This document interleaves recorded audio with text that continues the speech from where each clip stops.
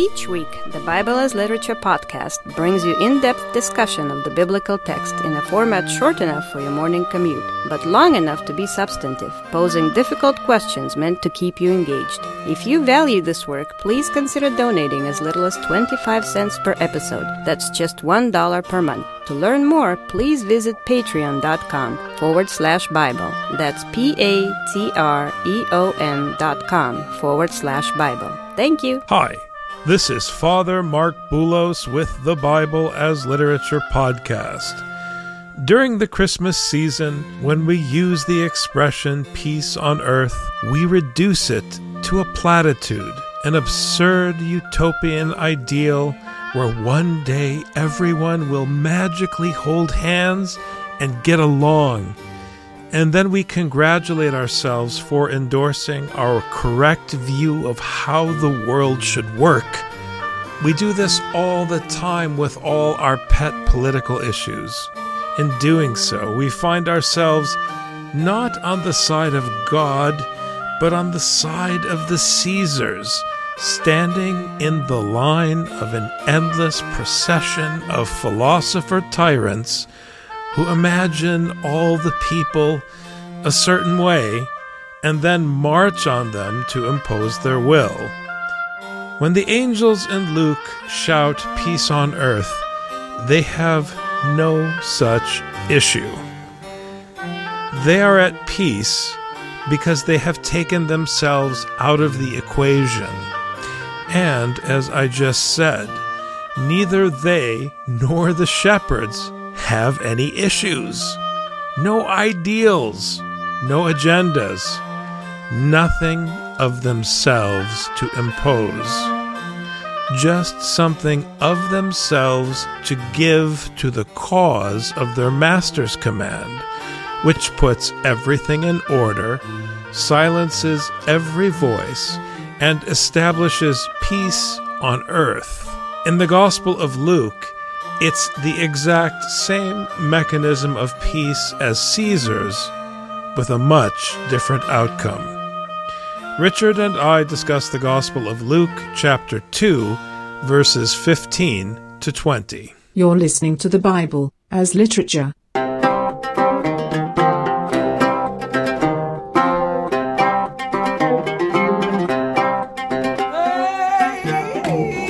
Hi. This is Father Mark Boulos. And this is Dr. Richard Benton. And you are listening to episode 461 of the Bible as Literature podcast. We continue in the Gospel of Luke with the sublime disobedience of the biblical shepherds of Israel. I say disobedience when in fact it is sublime obedience to the voice of the angel surrounded by the heavenly hosts, delivering the word, or the words, to be more precise, of Elohim. They are responding to the heavenly instruction, which is the responsibility of those entrusted with the Lord's staff to care for his flocks. When the angels had gone away from them into heaven, the shepherds began saying to one another, "Let us go straight to Bethlehem then, and see this thing that has happened, which the Lord has made known to us." They are responding not to the decree of Caesar Augustus, Richard, but to the decree that came to them from the heavenly authority through the angel, which was a mediator, the messenger of God and the heavenly hosts.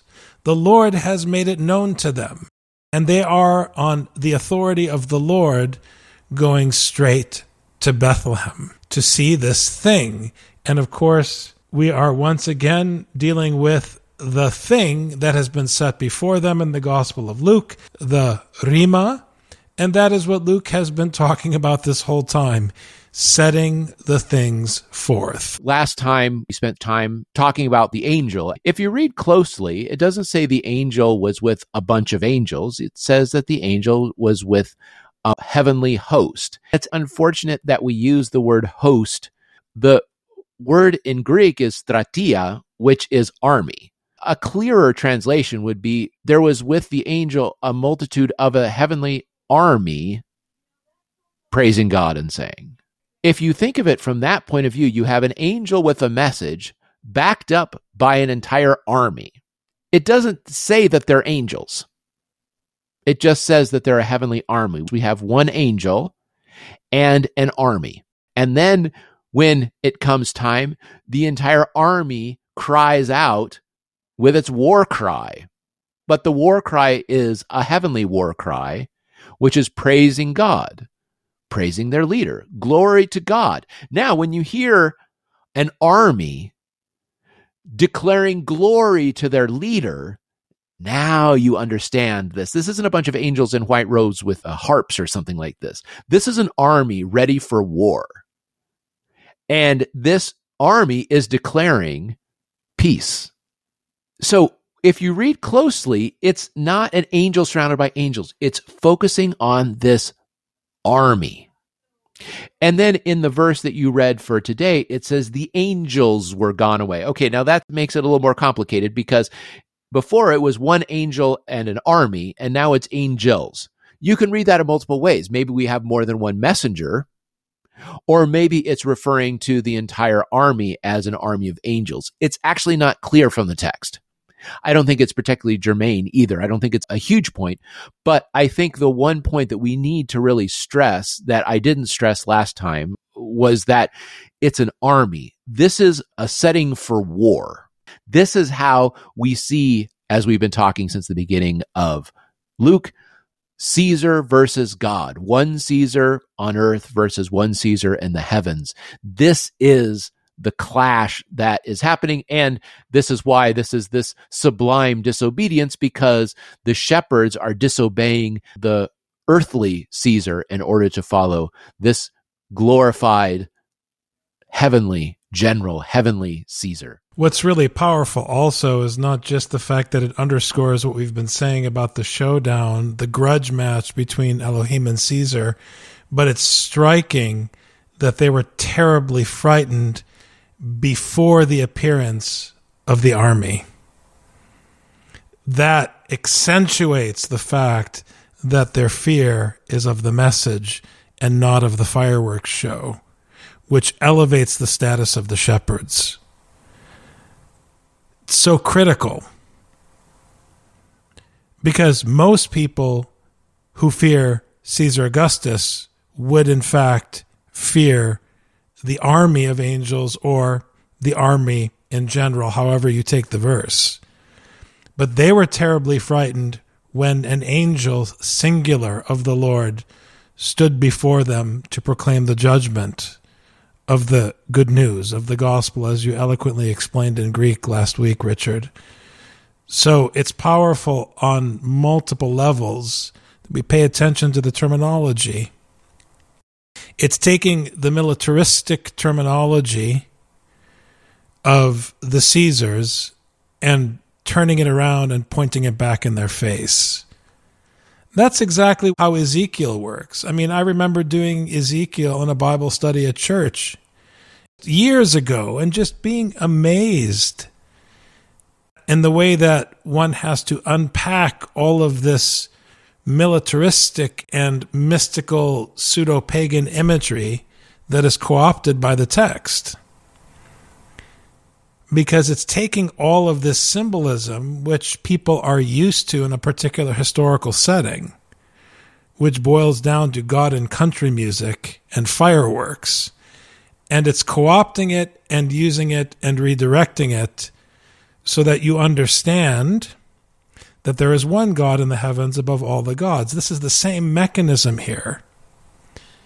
But the peace that's being proclaimed by the army is not a peace that you find between the pages of a Hallmark card or on a PBS special, Can't We All Just Get Along, which is how it's pitched, so to speak, on your Christmas card. That's not the peace on earth we're talking about. It's a peace that reflects the Pax Romana in opposition to the Pax Romana. This is how you have to understand peace on earth in the Gospel of Luke. It's an anti-pax Romana, meaning it is being imposed against the will of the functional philosopher tyrant.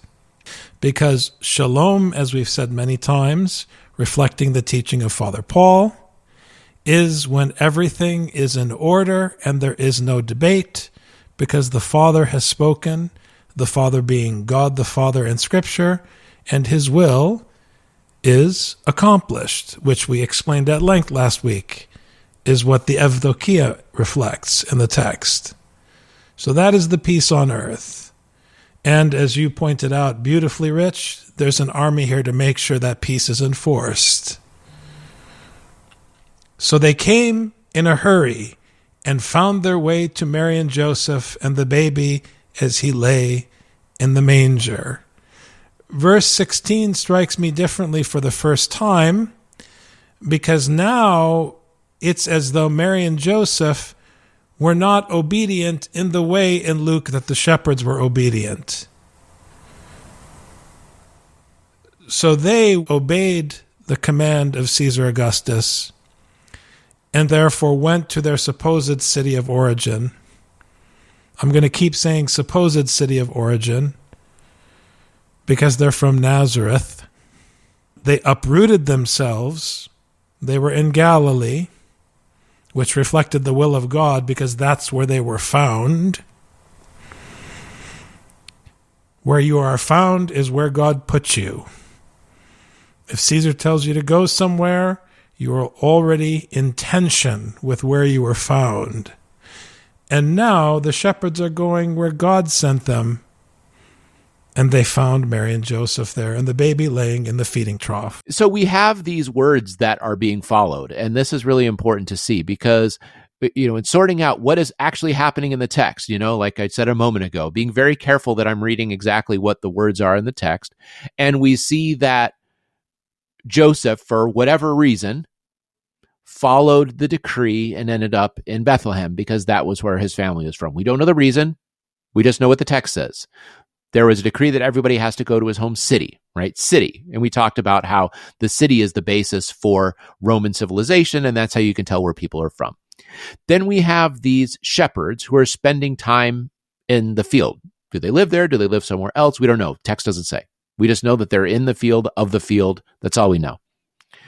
But we do know there is one decree that they absolutely follow, and that's we have to go to Bethlehem because there is this child that the heavenly messenger told us we need to go check out.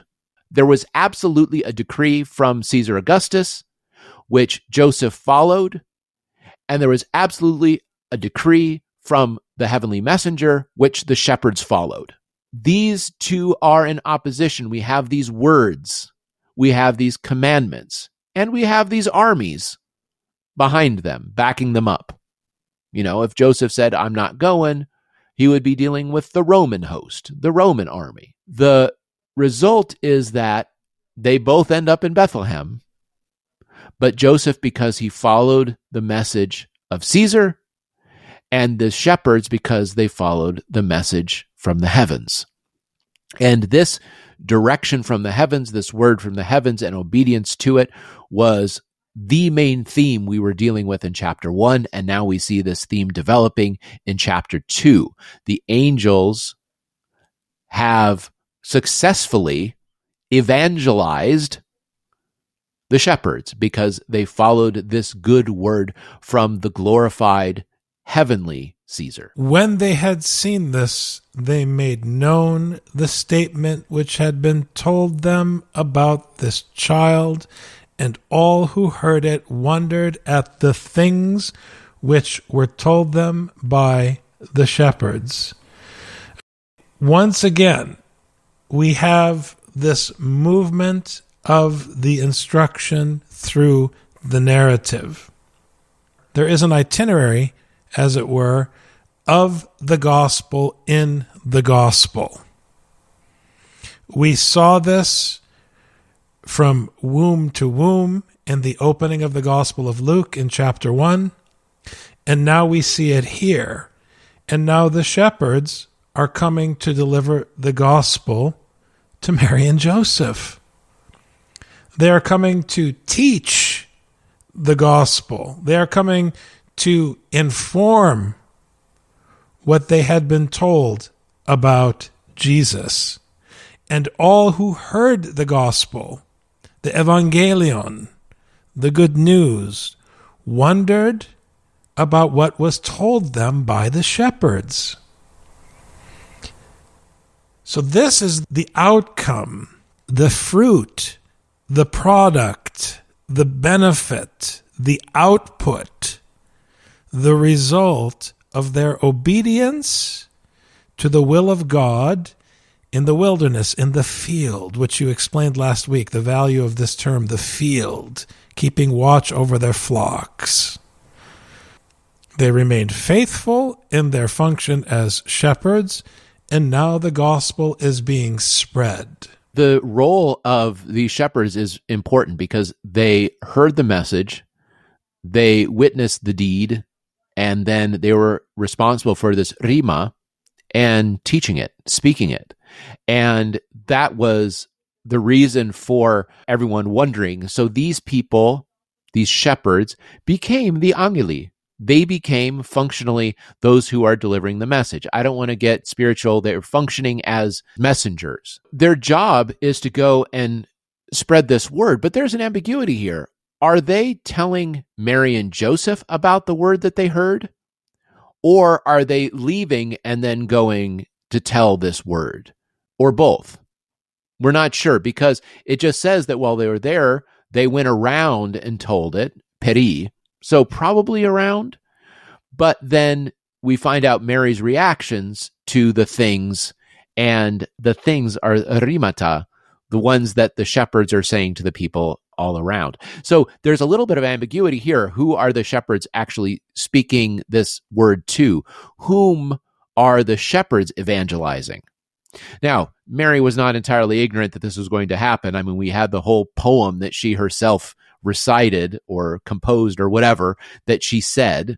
But we have this role of the shepherds as not just bearing witness to the word they heard, but also seeing things and then spreading that word to the next. And this word rima, rimata in the plural, keeps appearing. That is the job of the shepherds. Just like we saw the angel before, we saw Gabriel, now the shepherds are spreading this. So another point that I wanted to bring up that's related is Father Paul always makes this very fine distinction about King David, about how he was victorious when he was shepherd, but as he became more and more kingly, he became more and more problematic. If you read 1st and 2nd Samuel, it was in his shepherd manifestation, I'll say, which is not a great word to use, but for lack of a better word, we'll say manifestation. In his shepherd manifestation, he was faithful because he counted on God. Here we have the shepherds who count completely on this word and are in charge of evangelizing. That's why it struck me last week, Richard, that the role of the shepherds here is to restore or to establish the new David, the functional David, who is not the David who is some kind of tribal cultic figure struggling to establish some political dynasty in the land, but the David who reflects the evangelion that the angels announced here and the shepherds submitted to. I think that's what's happening, because if you think back earlier in chapter 2 of Luke, it felt really uncomfortable that they were going back to the city of David under the boot of Caesar. And that's being undone here by the obedience and submission and now the instruction being carried forward by the shepherds here in chapter 2 of Luke. But Mary treasured all these things, pondering them in her heart. This is classic scripture. It reflects the conception of Jesus earlier in the Gospel of Luke, because Mary heard the instruction, she submitted to the instruction, and the instruction became fruitful inside her womb. It took flesh. It's as simple as that. It was written on her heart, and that is what is being reflected here in verse 19 of chapter 2. That reflects the language of the Old Testament. The law is inscribed on your heart. That is what's happening. The shepherds are evangelizing Mary again, just as Gabriel evangelized Mary earlier. She is pondering the things that Luke is preaching to Theophilus. And that is a technical statement because, once again, it is the rhemata. We are talking about the things that Luke is setting forward. It is the Lucan monologue. He keeps driving it into us. And Mary keeps bowing her head and accepting it. And that is why it keeps getting written and inscribed. She doesn't debate. She doesn't argue. She doesn't philosophize. She simply meditates on the precepts of the Lord. Later in the Gospel of Luke, we will hear in chapter 11, "Blessed is the womb that bore you and the breasts that nursed you."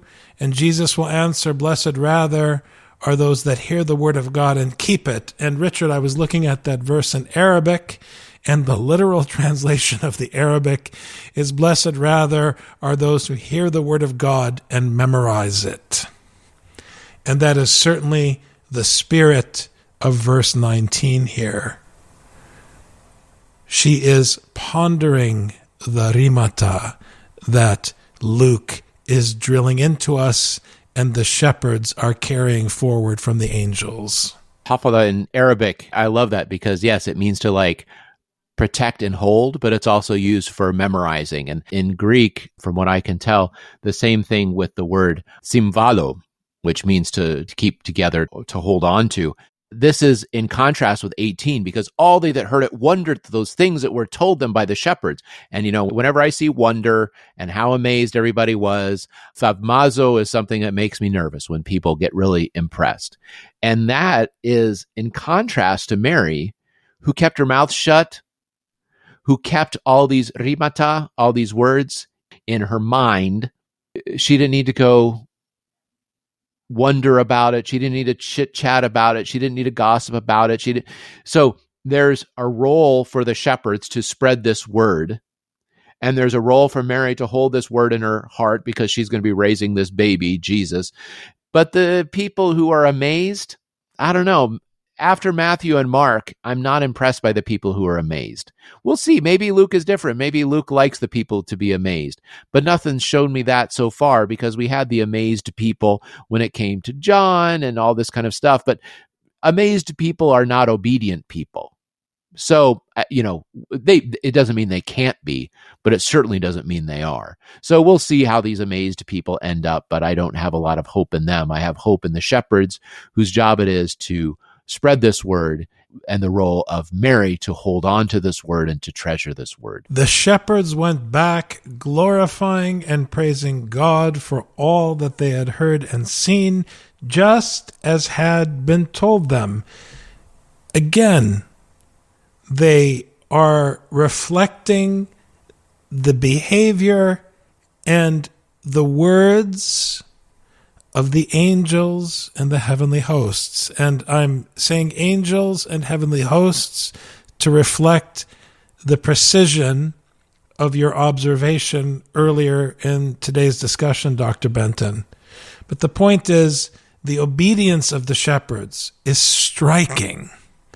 It reminds me of Paul's statement about imitation of the faith of Abraham. You don't imitate Abraham, you imitate his faith.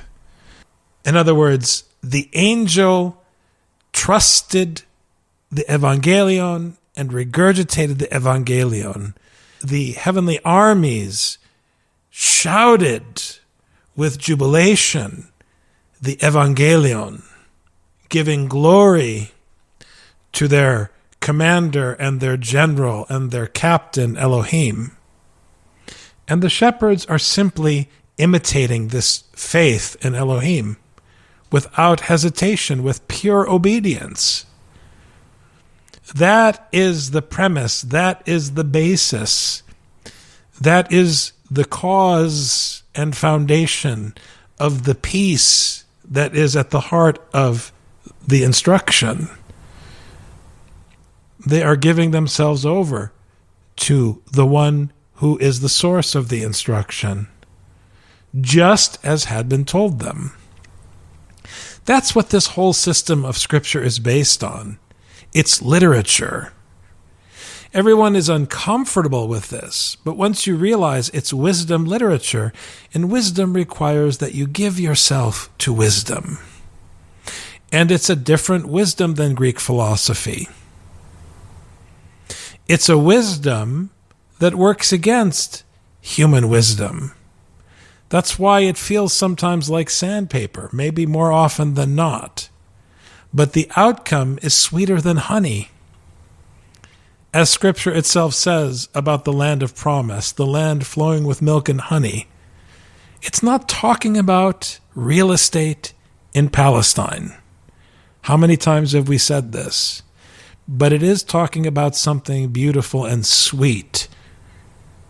If you are willing to do as the shepherds have done in the story, if you are willing to imitate their faith. They simply told the word, they continued to speak the word, and then they glorified and praised God, as you said, Father, in the same way that we saw the armies of the heavens do, for everything they heard and saw as it was told. How do you talk about what was told to you about what you saw, right? Because the word is primary, the rimata, the words, are primary, as we've seen consistently from the angel speaking to Zacharias all the way now to the shepherds. It's always the word, and it's the word going out, and it's the word being preached, and it's a word being held in the mind. It's not about being amazed at the cool stuff. It's being faithful to this word. Thanks very much, Dr. Benton. Thank you, Father. You've just heard the Bible as literature. Thanks for listening. The Bible as Literature is a production of the Ephesus School Network.